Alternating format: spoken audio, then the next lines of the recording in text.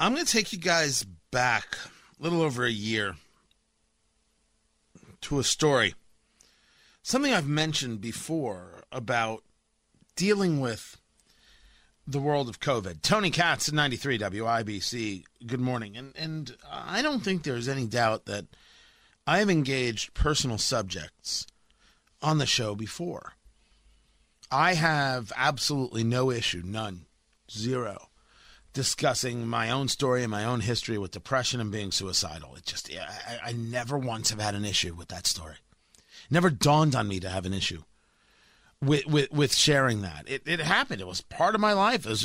I'm a guy who wasted my 20s. The only smart thing I did in my 20s was get married. Greatest thing I've ever done. Greatest person I've ever met. My wife. But it's the only good thing that I did. My 20s were a waste. I wasted a decade with depression and thoughts in my head that were just ugly. And by the way, the National Suicide Prevention Hotline, 1-800-273-8255, if you need it. I never needed to make that call, but if you need to make that call, you should do that. Don't wait. Don't wait a second. Don't be embarrassed. You're worth it. 1-800-273-8255. I never had a problem discussing that at all, and I'll gladly discuss it. Anywhere. I guess. But last April of 2020, and I've discussed this before, I found myself at the end of every show for about a month. I would end the day. And I would ask myself, what the hell am I doing here? Why do I do this? This job sucks. I've never said that before. I've had bad weeks before. When we were talking about who was the guy from Jared from Subway and the pedophilia, that I actually had to go to my program director, my executive producer, and say, I can't do the story anymore. You're going to have to leave it to news. I actually can't talk about it. Like that was I remember ending that week and be like, okay, I'm glad that's over. It was the first time I ever said that in radio. Every day I was saying that in April because we were a society that was utilizing COVID as a political tool. And to watch that happen and have to come to this microphone day in and day out and discuss it without screaming, out of my head and cursing every 4 seconds, that was really problematic. How do you engage a conversation properly? So, you know how I feel, but you feel worse than I do, and I've got the mic, and I have a job to do in engaging these things. To watch us politicize COVID has been one of the horror stories. And to watch it happening again over masks, well, I'm going to get into that. Because at least with this, I have data. I know how to fight this fight. How do you fight the fight of just the horror fear-mongering and people desperate to have their political candidate victorious over bettering a nation? That was just evil. Well, the politicization has come back in the conversation of, well, are you vaccinated? Which is today's, are you now or have you ever been a communist? It is McCarthyism. When, you're not vaccinated, you can't have a job, you can't go in this restaurant. It's just pure downright evil from disgusting people, and especially the people who think that they're doing good. Well, we just want to protect you and your family. I'll worry about me and my family. Well, if you're not vaccinated, you're killing my grandmother. No. The obesity is killing your grandmother. The hypertension is killing your grandmother. Grandma should probably stay out of public view. You handle your grandma. I don't change my life or my kid's life because your grandma, your Mima, has a condition. That's not how America works. And it shouldn't be that way. And it doesn't make you indecent or wrong to say such a thing. People who have issues have to take the safeguards and precautions to protect themselves. People who are fine go about living their lives. But vaccine status has become this big story. And it's become a bigger story for people on radio. Because they like to associate people in political talk, conservative radio hosts, with people who are anti-vax. Now, first, it's not a vaccine, it's an inoculation. We should be honest and clear about these things. Second, I have never been anti-inoculation. I have no issue, as I have stated many, many times, with what Pfizer, Moderna, and Johnson & Johnson have done. I don't think it's tracking you. I don't think it's going to hurt you. I don't believe they got into this to create something that would hurt you. It doesn't make any sense to me. It still doesn't make any sense to me. That there's vaccine hesitancy, that's a failure of government and of elected officials to be able to persuade.